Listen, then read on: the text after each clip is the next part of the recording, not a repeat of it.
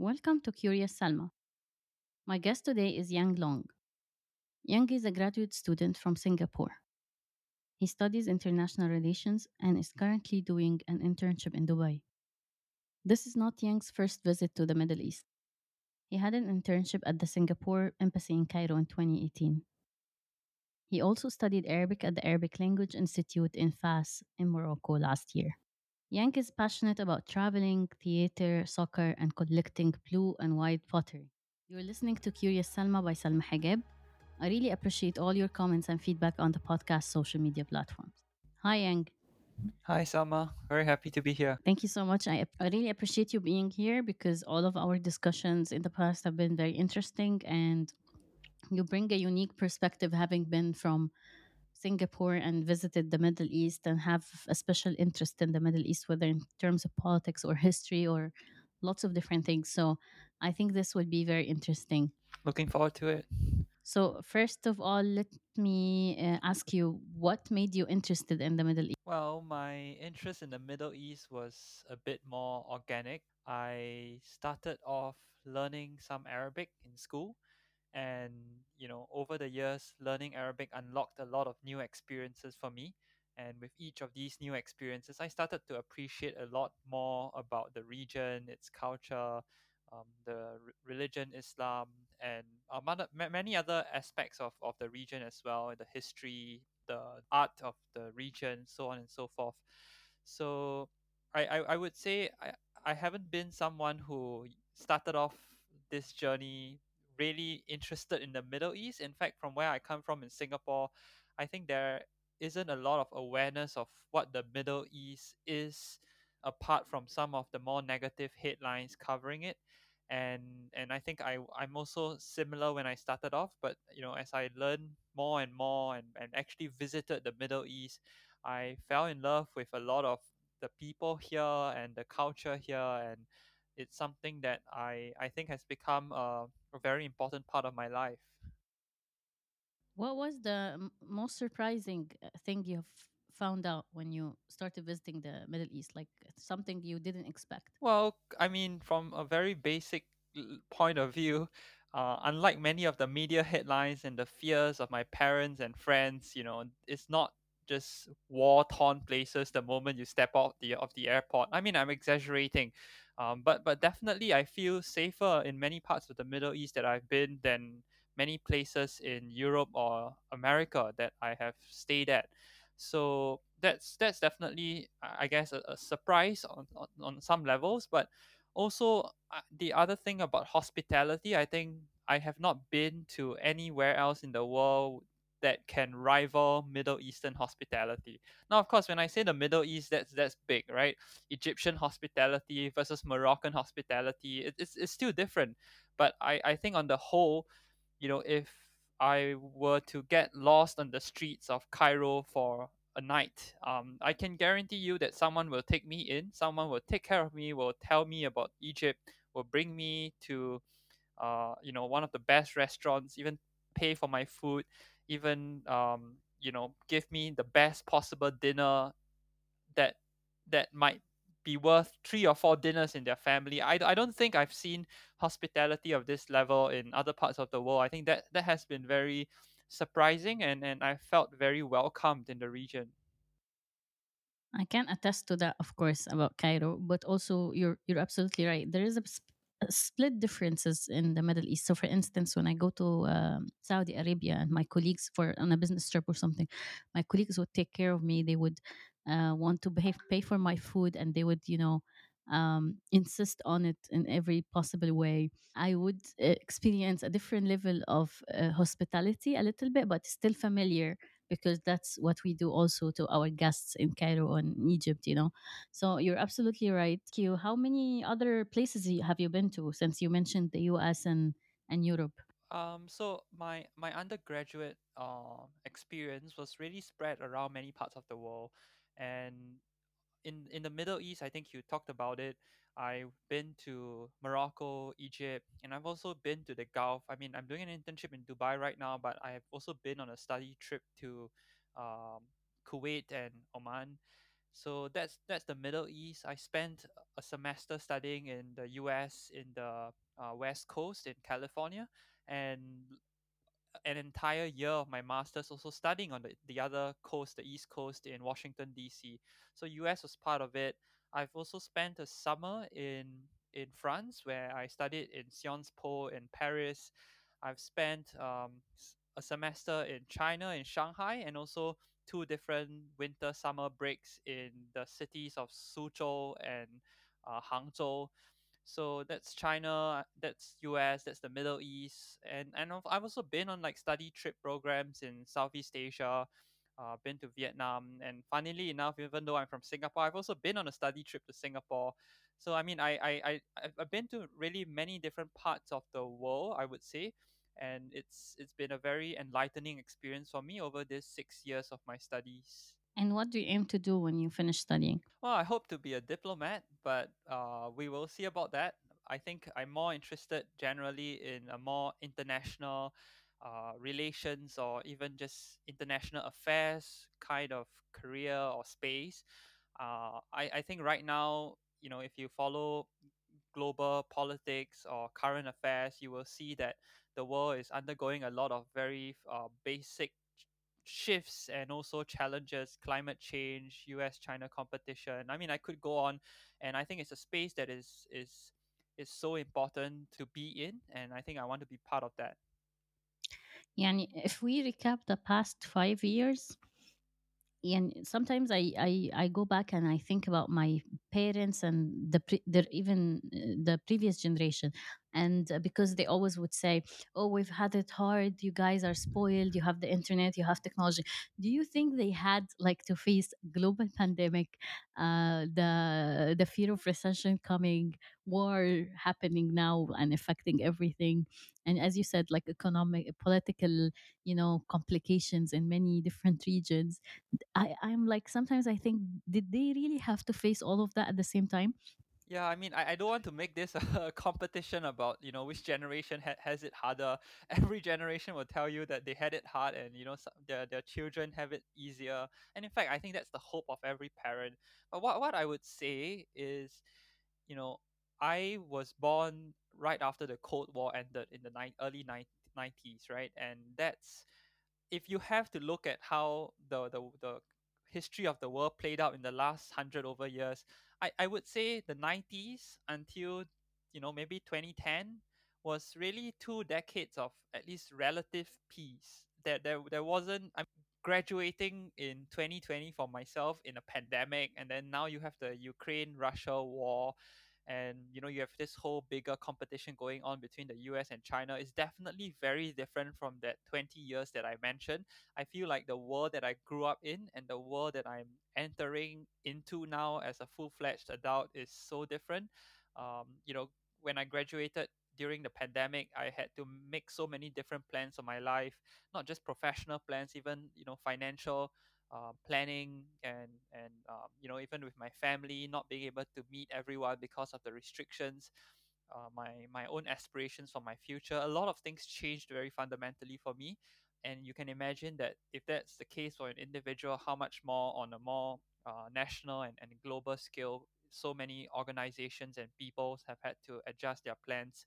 So yeah, I mean, we are having it hard, quite hard, especially compared to kind of the 20 or so years I referred to, where I grew up in feeling quite certain about my life. But that's also a function of where I came from in Singapore, I would say. You're absolutely right, and that every generation has faced their own challenges. And also the fact that you said you graduated during the pandemic, I cannot even imagine that, because for me, I was someone who's like already established in their work, and but I also had to face a lot of challenges of my own, and I had to face living on my own for the first time and accept being an adult. Stop running away from, oh, I'm a responsible person who has bills. Like it's a whole thing in my perception of myself. I had to accept, okay, I'm now entering my 30s, graduating in such difficult circumstances where you don't know what's happening. The job market is was at its lowest, right? Layoffs everywhere. And it's kind of familiar now as well with all the tech layoffs. But I mean, it must have been a unique experience that you would be able to tell your children in the future. I graduated during a time when the pandemic was happening, and there were no job search in the horizon or whatever, right? Yeah, I mean, I'm not sure I want to go through that again, to be able to tell my children or have so-called bragging rights. It was a very painful period for myself, and I think for many people around me, where enter university and invest a lot in your school and expect or hope that you would be able to find a job that you like after you graduate, and to enter a job market completely devastated by the pandemic. It's hard to accept. And i I mean, for me, it was a difficult period because back then I was still doing my own thesis paper, doing research field work, and my field work process got abruptly stopped, so I didn't know how to complete it. And then there was the issue of, I was hoping to do my master's program right after that, but now I couldn't because I didn't want to do it virtually. Virtual classes are just not my thing. And subsequently it then became a point of, okay, I need to find something to do in this 1 year. And then you look at the job market, you realize no one's hiring. I'm thankful I was in Singapore back then, and the government, I think, was pushing out this traineeship scheme, which was not full-time jobs, but they would provide heavy subsidies for traineeship roles across different industries. And that was an option for me as well. So I think at the end of the day, the pandemic gave a lot of um, precarity, the feeling that you you don't know what you should do and what you can do, kind of being almost helpless because a lot of things are out of your control. Trying to figure a way through that with limited information, limited opportunities out there, I think it's not something that a lot of people really liked going through. I didn't like it, but on hindsight, I think it taught me a lot of lessons. I don't want to over glorify it and say that now I'm going to be able to tell my grandchildren I graduated in a pandemic, but it definitely made me a lot more resilient and a lot more aware of how to respond when a lot of things are out of your control. You're absolutely right. It kind of put us all in a state of discomfort, and that state of discomfort helped us do things that are usually out of our. We wouldn't do them on the first thought. It challenged everyone to try and get out of their comfort zone and do something that is unfamiliar to them. Also, if you look at societies or communities that are usually used to do things like their parents and their cousins and their friends, like just take the traditional route, and then suddenly the traditional route is not working anymore, so that put everyone on their own journey of exploration, like they had to do something different to cope. So yes, it taught us a lot of resilience, but also I feel it freed a lot of people from the general expectations of what you should do at this point, and just made you, okay, go on your own thing, try to survive it. So it taught us resilience and also allowed some of the people to take an untraditional route. Yeah, I felt like the expectations were honestly so low for everyone. Like, find something, really. That's it. Just find something. Or even if you stay at home, I think there was a lot of people saying, you know, find a new hobby, find something to do. In a way that could also be stressful, I would say. Why can't you just sit at home and do absolutely nothing? But Because I of guess the capitalism. yeah, maybe, but also the fact you probably cannot leave your home at that point in time added to the whole frustration of the moment. The whole notion of productivity and you have to do something with your time, this also was being challenged, at least for me. I spent months of burnout during the pandemic because I used all of my energy in the beginning to be as productive as possible, right? And to like do a lot of things and check up on everyone and work and do. And then I spent lots of months just suffering burnout, not being able to do anything. And in order to get away from this, I had to tell myself just the same thing you said right now. It's okay to do nothing.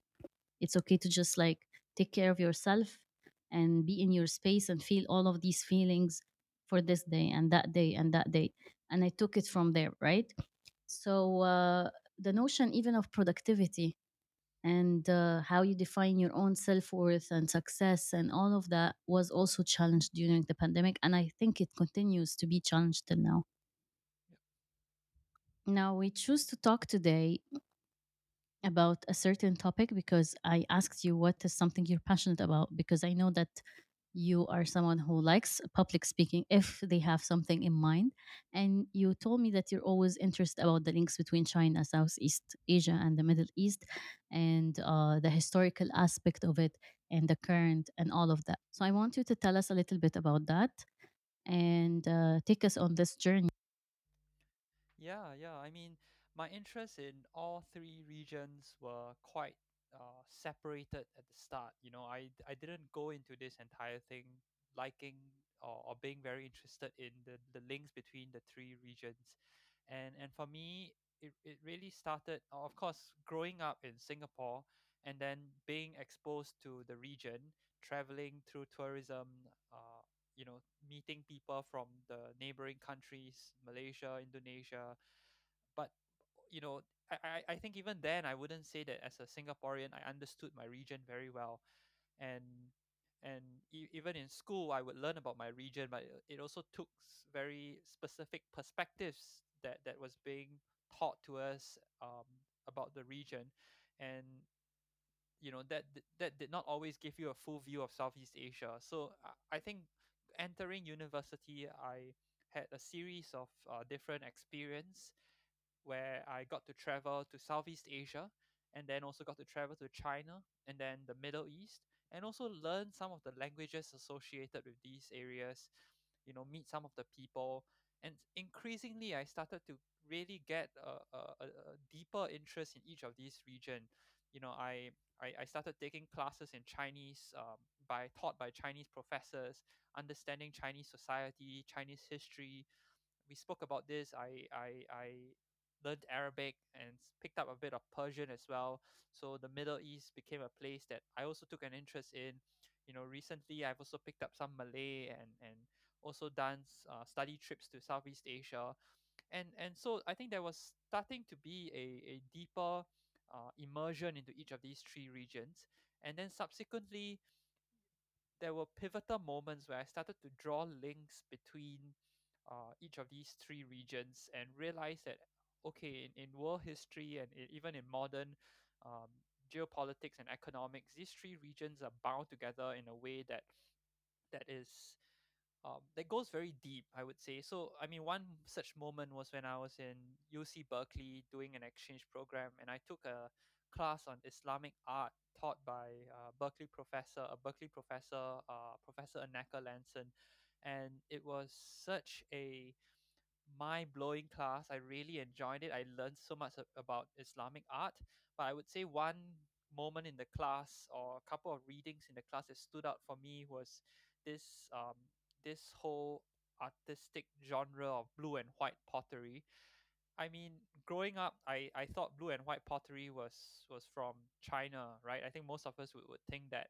But in this class I realized that blue and white pottery actually goes back a long way, into the 700s or 800s, I think, during the Umayyad dynasty. And I think at that point in time a lot of the production of blue and whites was concentrated in Basra, Iraq. And then I realized that subsequently, during the Yuan dynasty in China, which is paralleled by the end of the Abbasid dynasty, and back then it was the Mongol Empire. I think that was when blue and whites really started being exported from the Middle East to China, and back and forth. And a lot of it was also, I mean, going into too much detail here really, but a lot of it was also enabled by, I think, some of the pottery materials from Persia back then, that was essential in making the blue and whites that we know of today. And that blue and white pottery is not just shipped, from China to the Middle East directly. If you imagine the world map and the trade routes, it goes through Southeast Asia, right? It goes through the Straits of Malacca before it reaches Oman, and eventually inland, more inland in the Middle East, and that trade route is part of what many would know as the Maritime Silk Road. It has a maritime and a land component, and that Silk Road really defined a lot of how trade was conducted for hundreds of years. And I could go on about this, but that was one of those pivotal moments where I realized a simple blue and white pottery represents the linkages of three regions in the history of not just history but even present day world trade, and the movement of not just art but movement of people, culture, ideas across place and time. And to me that's just so fascinating. Three regions that I'm so interested in actually having such a tangible and deep connection over thousands of years. And you also mentioned how in the Middle East we are not really aware of how much we are connected with China and Southeast Asia, even to the present day, and that intrigues you. Yeah, yeah. I mean, uh, I think as with many places in the world, we live within our own countries and communities. I don't think, unless you have traveled extensively or learned a foreign language, you would be as aware of some of these linkages. But it's very prominent. I think if you start to look around you, look at the people around you, wonder about where they come from, look at the objects around you, wonder where they come from. I mean, blue and white is very commonly used in Singapore, but it doesn't even need to be about pottery, right? You could also, in the case of Singapore, there are metro stations. We call them MRT stations that are named, for example, Al Junid. We call it Al Junid, but the name Al Junid actually comes from the Arabic word Al Junaid, which is uh, a very famous and politically prominent family, the Al Junid family, and they actually come from the south of Yemen, where the Hadramauts lived, and moved to Singapore many many years ago. So even taking a metro station, walking to a metro station in Singapore, and realizing that the name is very much connected to Yemen, is such a testament to at least where I come from in Singapore being a very diverse place. And the next MRT station could be a Chinese name. And even then, the Chinese were never native to the Singapore. And that in itself is a larger story about migration of the Chinese people to Singapore about 100 or 200 years ago. I'm talking just about the context of Singapore, right? But even to the Middle East, and China itself, you have the movement of Arab and Persian traders to the southeast of China, and Chinese scholars moving to the Middle East to learn about Islam and other aspects of governance. I think that those exchanges have gone on for a very long time, and they are very rich, although I would say the ordinary person might not always be as aware of how these connections have actually informed the development of these regions for quite a long time. I know we could talk about this a We lot can. more, and especially that you shared with me like a million link on and readings on the Middle East and China and art and poetry. So as I said, I think you're pottery as well. So I think you're very interested in this. But now it got me to think about how little I know about Singapore. To be honest, it never came to my mind before as more than a bit of a stereotypes. So I thought of playing this game with you where we kind of ask each other about stereotypes and whether they are true or not. So Sure. for instance, how true is the movie Crazy Rich Asians How true is it? when it I, comes to stereotypes about how Singaporeans are like, filthy rich? yeah, I would say most Singaporeans would tell you that it's not true at all. It's not true at all. Most Singaporeans live in public flats. We don't throw lavish parties, and we speak Singlish, not a more formal or internationalized form of English. And I think most people live on much cheaper food provided for at our hawker centers, which are these like food courts in Singapore. And very different from what Crazy Rich Asians depicted, and even then, the characters in Crazy Rich Asians, when they ate at those hawker centers, they actually went to the more expensive ones, and as we call them, more atas in Singlish, more high class hawker centers, and that's not what I think most Singaporeans would tell you Singapore is like. But like you mentioned, it's one of the rare instances that Singapore got featured in Hollywood so prominently. Entire movie made in Singapore's context, and I think we obviously feel very tickled and curious by it, and have gotten a lot of questions since from foreigners. To go back into our comparison about stereotypes, I think you already know more. You know more than when you first came and visited the Middle East. So, what was one thing that you had as a stereotype and then changed for you? As you said, other than safety and hospitality, what else that you had as a stereotype? I thought all Middle Eastern people maybe look the same way in their dress sense, like the abayas that they wear, or the what do you call that, the one the men wear, the white ones in the Qatra or UAE. Agal or something. Yeah. Yeah, yeah, yeah. I always thought that, because I think in Singapore, when you see Middle Eastern people, many of them come from the Gulf. And so I think there's an impression that, Middle Eastern men and women look a particular way. And obviously in the media, a lot of the time when they focus on things like women's rights, and they show the picture alongside it, it's always like a woman in a completely black abaya and niqab, and it's it's it's the image, I guess, that you have predominantly on your mind when you think of the region. But then when you go there, you realize, oh, actually, it's so diverse. The dress code is so diverse.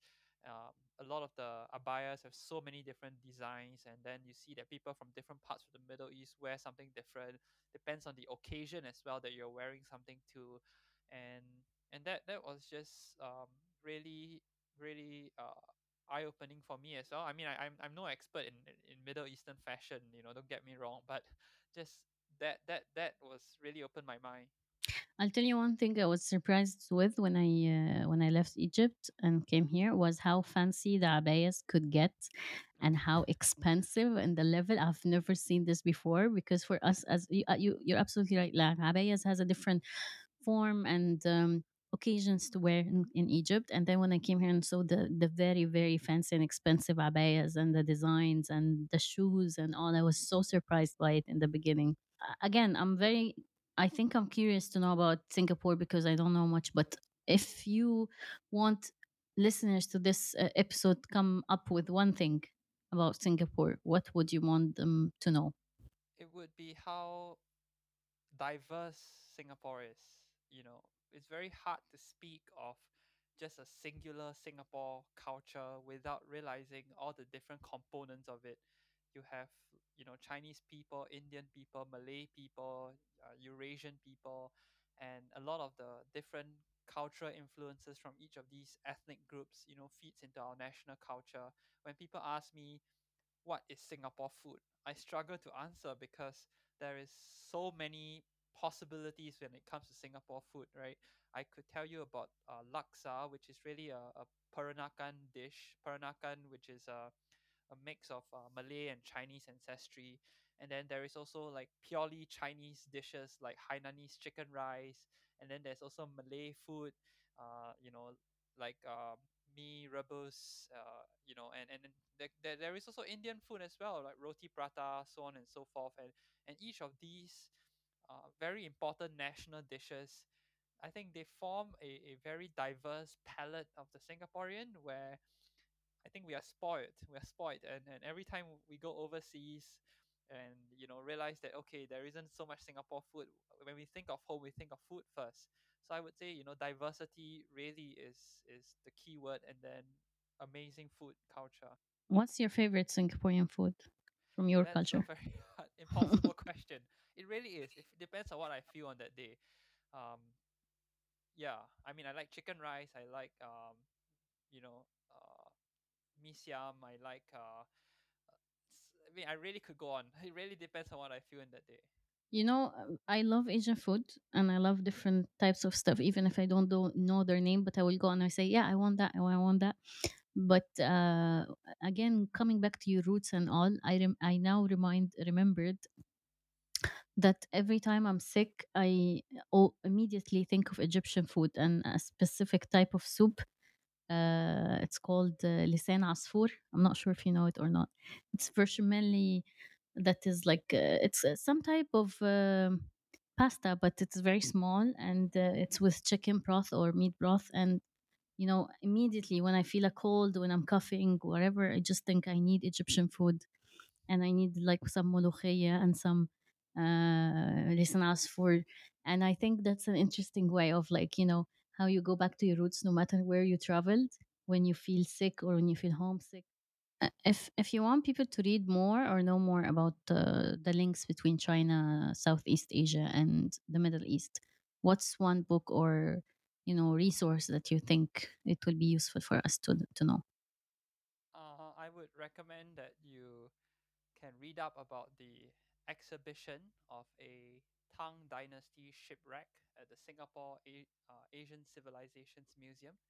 And this was a shipwreck that was, of course, it used to be a ship that was going to go from southeast of China towards, I think if I'm not wrong, it was going to Oman, and the ship itself contained like thousands of you know goods and art pieces that was to be transported over. And unfortunately, it never found its way to the Middle East. It was, I think, it sunk in near between Singapore and Indonesia, and the Asian Civilizations Museum acquired it. It's the oldest archaeological proof of maritime links between Singapore, the Middle East, and China. And I mean, not just Singapore, I mean, broader Southeast Asia as well, of the entire maritime Silk Road. And I think if you want to learn more about this relationship in a very tangible way, this exhibition would be the best place to start. I mean, if you're in Singapore, you should visit this exhibition. If you're not in Singapore, you can read about the exhibition online as well.